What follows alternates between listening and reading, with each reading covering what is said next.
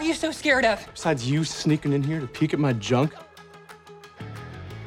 Does all homophobia come from closeted queer people? Of course, the answer is no, but the closeted homophobe trope suggests otherwise. This is the remarkably common story device when a character who seemingly hates queer people is revealed to be queer themselves. You some kind of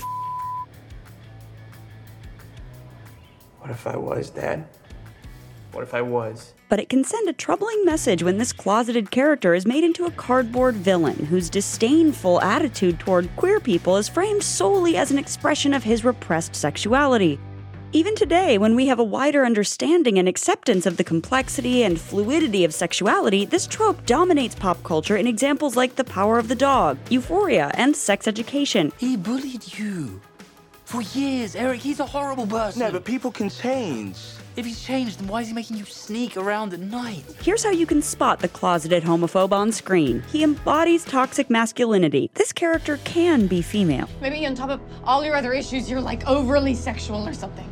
Shelby, you kissed me. Shut up. Shut up! But if so, she tends to externalize less and embrace her sexuality faster. More often, this character is male, and he's cartoonishly macho, presenting as a stereotypical alpha male. He excels in traditionally masculine pursuits like sports and might have a hostile or binary view towards women. Don't let your mom make a sissy out of you.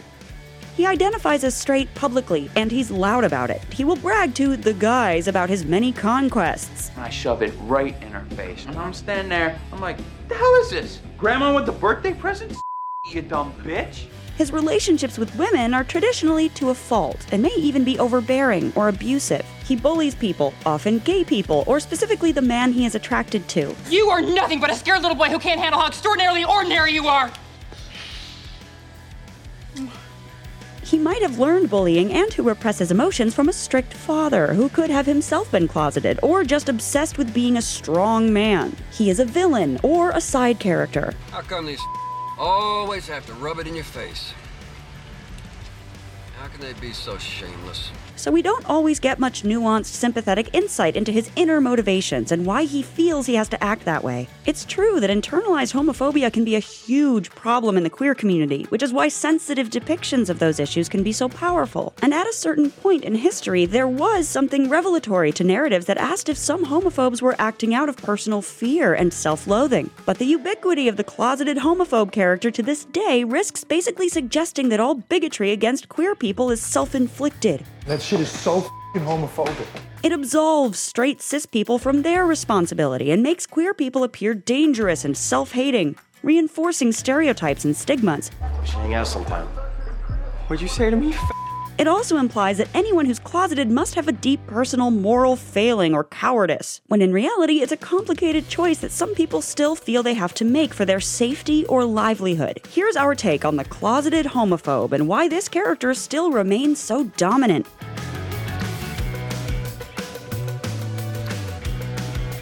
If you're new here, be sure to subscribe and click the bell to get notified about all our new videos.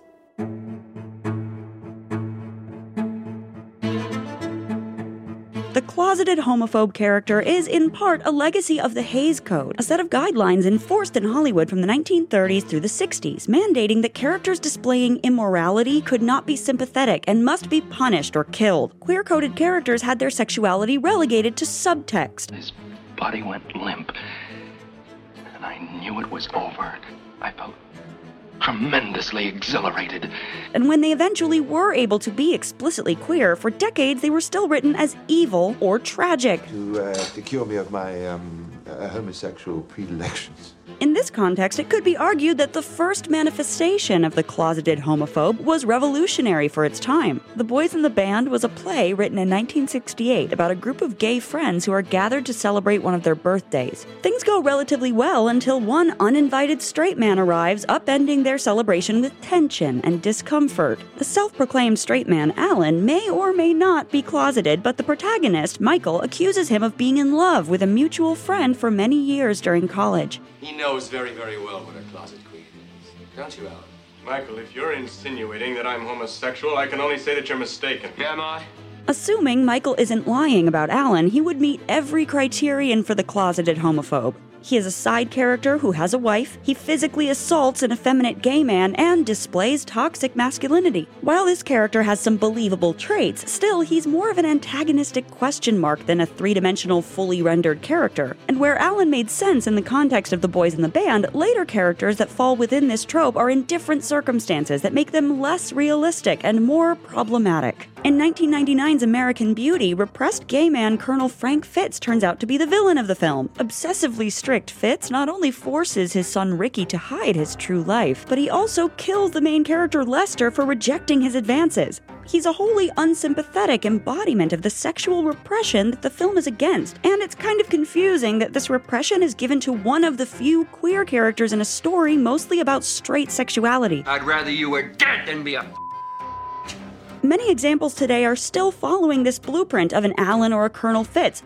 13 Reasons Why's Montgomery de la Cruz doesn't just bully or abuse a man, he graphically brutalizes one, and is revealed in the next season to be a closeted homophobe. After hooking up with another man at a party, he viciously attacks him right after. He's fucked up. He gets, beat at home and shit. He is later killed off the show, becoming an example of the bury your gays trope, which does happen to the closeted homophobe from time to time. Characters like Montgomery or Glee's Dave Karofsky often act in ways that seem like they were written to shock or disturb the audience, more than to work through the complexity of internalized homophobia. Like a number of these characters, Euphoria's Nate comes from generational bullying and learned toxic masculinity. Do you think hiding it creates the same thing in them? His father, Cal, is a closeted homophobe who puts excessive pressure on his son to be a certain kind of man. It's not completely clear if Nate himself is queer or just reacting to his father, but his obsessive relationship with his girlfriend Maddie, his fixation on and anger toward a trans woman he might be attracted to, Jules, and his having found Cal's disturbing homemade pornography collection at the age of 11 all blend for a confusing presentation of his sexual identity. Nate has outbursts of rage against girls and men he feels have undermined his masculinity, which may stem from his feelings about his sexuality or toxic masculinity, or both. When he first meets Jules at a party, he is threatening to her, and it is specifically for her trans identity. I know what you are. He then goes to crazy lengths to get close to Jules on an app and then blackmail her via a plot to frame her for child pornography. The sinister plotting is taken to such a baffling extreme that it seems to suggest he's fighting against some impulses in himself. In season 1, Nate's then-girlfriend Maddie confronts him about having sexually explicit photos on his phone, photos that he implies are part of Jules's entrapment, but which still remained on his phone long enough for Maddie to find them. You literally had 40 different guys' dicks in your phone. No, I told you not to tell anyone. You told them out of context. Really? What is the context? Whatever Nate's deal is, his villainous plotting and violence certainly isn't indicative of the experience most queer people do have as they come to terms with themselves. From Euphoria's Nate to Glee's Dave Karofsky, the modern villainous versions of this trope have similar problems with how they represent queerness. Firstly, they live in a different world from the characters in The Boys in the Band. Of course, not all spaces or people are accepting. Quite a lot of us are puffs in this institution. But there is significantly less stigma in the 2010s and 2020s than in the 60s. These boys would have grown up seeing positive queer representation and knowing of some people or communities they could express themselves with, but you wouldn't know it when you're watching them. They torment queer people, and that is introduced as central to their character's story. These characters are often prominent figures in their schools and communities. And because their queer-phobic behaviors are so explicitly linked to their attraction, this trope effectively links queer attraction to violence and abusiveness. On the other end of the spectrum, when film and TV attempt to explore the closeted homophobe's inner life instead of villainizing him, this can help illuminate the causes of internalized homophobia. Brokeback Mountain takes place in the same time period as The Boys in the Band, and Heath Ledger's Ennis Del Mar has a number of parallels to Alan. Both have wives and daughters. Both had a relationship that lasted the majority of their youth that had a profound impact on their development. And both are terrified of being recognized as gay men. You didn't go up there. You and him. You don't know nothing about her. We never learn the root of this fear for Alan, but for Ennis, it stems from a harrowing experience he had as a young boy. In his hometown, two older men lived together openly, and they were brutally murdered for it, which Ennis's father shows him. My dad, he made sure me and my brother seen it. Hell, for all I know, he done the job. Ennis's inner conflict results in violent external outbursts, but his rage makes sense as the result of being traumatized. Unlike with many other closeted homophobes, we get an intimate view of his love for his partner Jack in scenes where they are alone, isolated from the judgmental eyes of others. This is when Ennis is most himself and his happiest, uncharacteristically playful and, for him, talkative. Man, that's more words than you spoke in the past 2 weeks. Hell, that's the most I've spoken in a year. We see Ennis wrestling with his internalized homophobia, which sometimes manifests in poor treatment of Jack. All them things that I don't know could get you killed if I come to know them. Ennis threatens Jack, he hits him, and he denies his love for Jack. You know I ain't queer. But these two characters are human beings who are flawed and doing their best in a hostile time and surrounding circumstances. In The Perks of Being a Wallflower, which takes place in the early 90s, Brad, a closeted guy's guy who's in love with a more openly gay man, shares a similar struggle to Ennis. His boyfriend Patrick doesn't share his inhibition, which causes much of the friction in their relationship. When Brad's father catches the two, he nearly beats his own son to death in front of his son's lover. So he starts beating it, but not like the slap kind, like the real kind. And the boyfriend says, "Stop, you're killing him." Brad's dumb jock friends also bully Patrick. The people who surround Brad would likely not only reject him if he were to come out of the closet, they would turn on him completely. The social power Brad achieves through his position as a straight white man who succeeds in athletics contributes to him being closeted. But we see that he could also be in a legitimately life-threatening situation if he were to be open about his queerness. When Brad is homophobic toward Patrick, it's clear that he doesn't enjoy treating someone he loves like this. Whatever.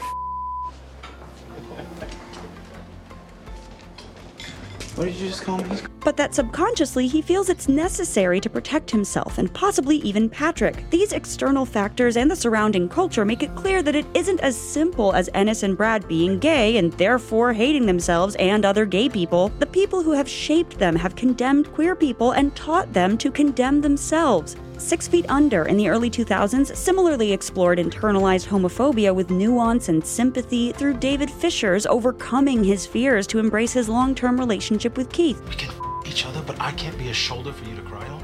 While David's not living in an era where he faces numerous obvious external threats preventing him from living openly, his conservatism and tendency to live to please others in his family have created various internal obstacles to his acknowledging his sexuality. In our era, Sex Education's Adam Groff is, to many audience members, a more sympathetic version of the closeted homophobe too. He starts out as the villainous bully version of this trope, but over the seasons we go along on his journey of working through his issues. I didn't grow up in a naked family.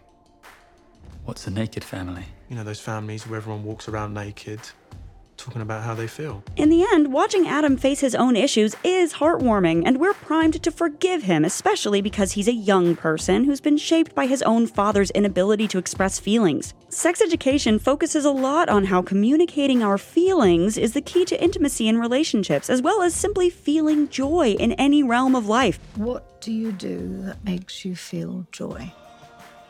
I don't think I feel that emotion. So it's satisfying to watch Adam and Michael, both of whose bullying was learned behavior. Probably because our dad was the biggest shit of all, and you learned to bully me so he wouldn't bully you.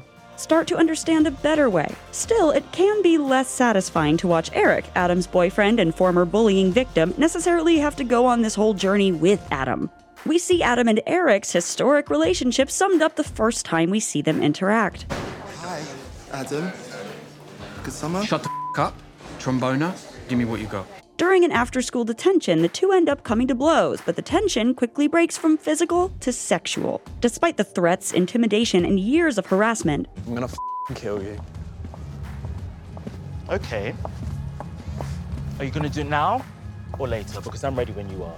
Eric later chooses Adam over a partner who has always been sensitive, kind, and sexy. And for what reason? Eric, this is about you being so self-hating that you'd let yourself fall for someone who literally treats you like shit. Despite the genuine feelings they do share, in some ways it's welcome when Eric realizes that since Adam still has a long ways to go to overcoming his internalized homophobia, Adam might not be the right partner for Eric, at least not right now. I'm ready to fly, and you're just learning to walk. Internalized homophobia does exist. It's inevitable that in a society that's prejudiced against lesbian, gay, and bisexual folks, some may turn these biases against themselves. So it's an important subject to investigate through drama, but only when portrayed with realism and humanity. Are you not out? I don't want being gay to be my identity. I like my identity. I don't want to be the gay Kappa girl or the lesbian cousin. I don't want to be other.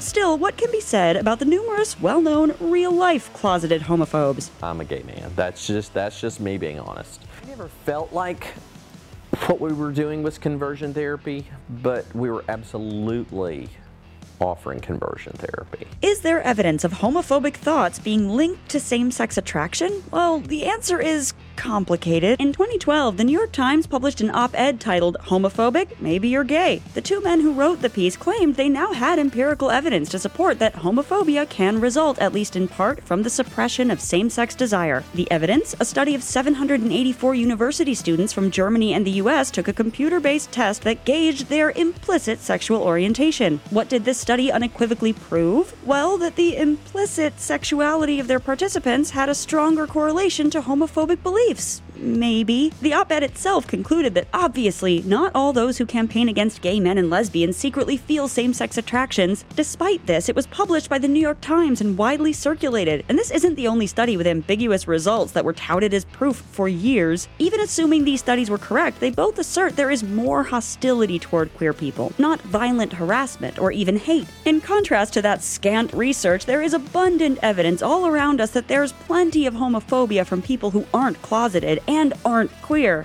It's just easier to write a shocking headline than it is to deconstruct complex queer-phobic systems. Most importantly, the whole underlying association of the closeted homophobe trope just isn't true. Queer people aren't disproportionately violent, evil, bullying, or predatory. What is your problem?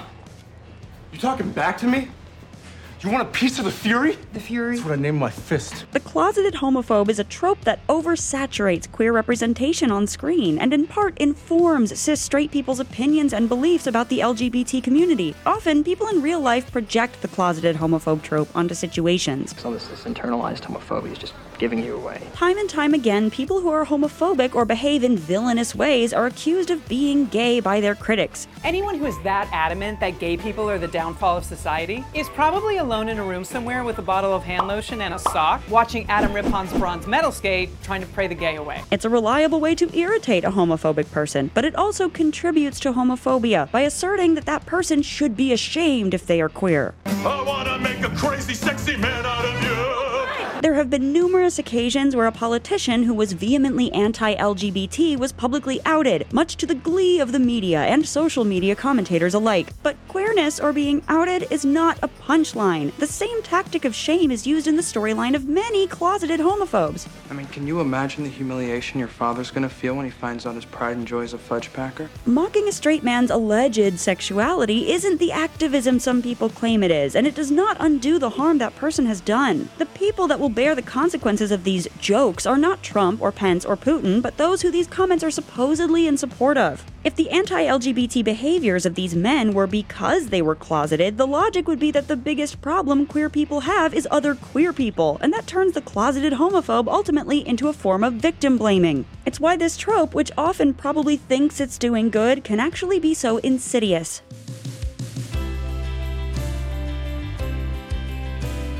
Another grievance against the closeted homophobe is that it tells one story, a sad white one. Not every closeted person or openly gay person struggles with self-love. I'm a lesbian, love. Gold star. Kelsey, are you coming out to me? Oh God, no. I've been out ever since Queen Janet's wardrobe malfunction. Many queer people take deep pride in their queer identities and celebrate that they have forged an authentic life and a pathway for people coming behind them. The majority of LGBT people are not, in fact, cis gay white men, but the majority of queer representation on screen is, and most of these characters have been played by straight men. When the LGBT community tells their own stories from a variety of perspectives, the difference is immeasurable. The fight for equality is as important now as ever, with anti-LGBT legislation being pushed across the country. Even though the trope of the closeted homophobe is tired, it isn't hard to understand why he remains so easy to write. There is still such a long way to go in terms of justice and equality, so if we want to truly understand the closeted homophobe, we have to ask what kind of world made him so self-hating in the first place. If we could just not hate ourselves so much. Thank you for watching The Take. Don't forget to subscribe and let us know what you're watching.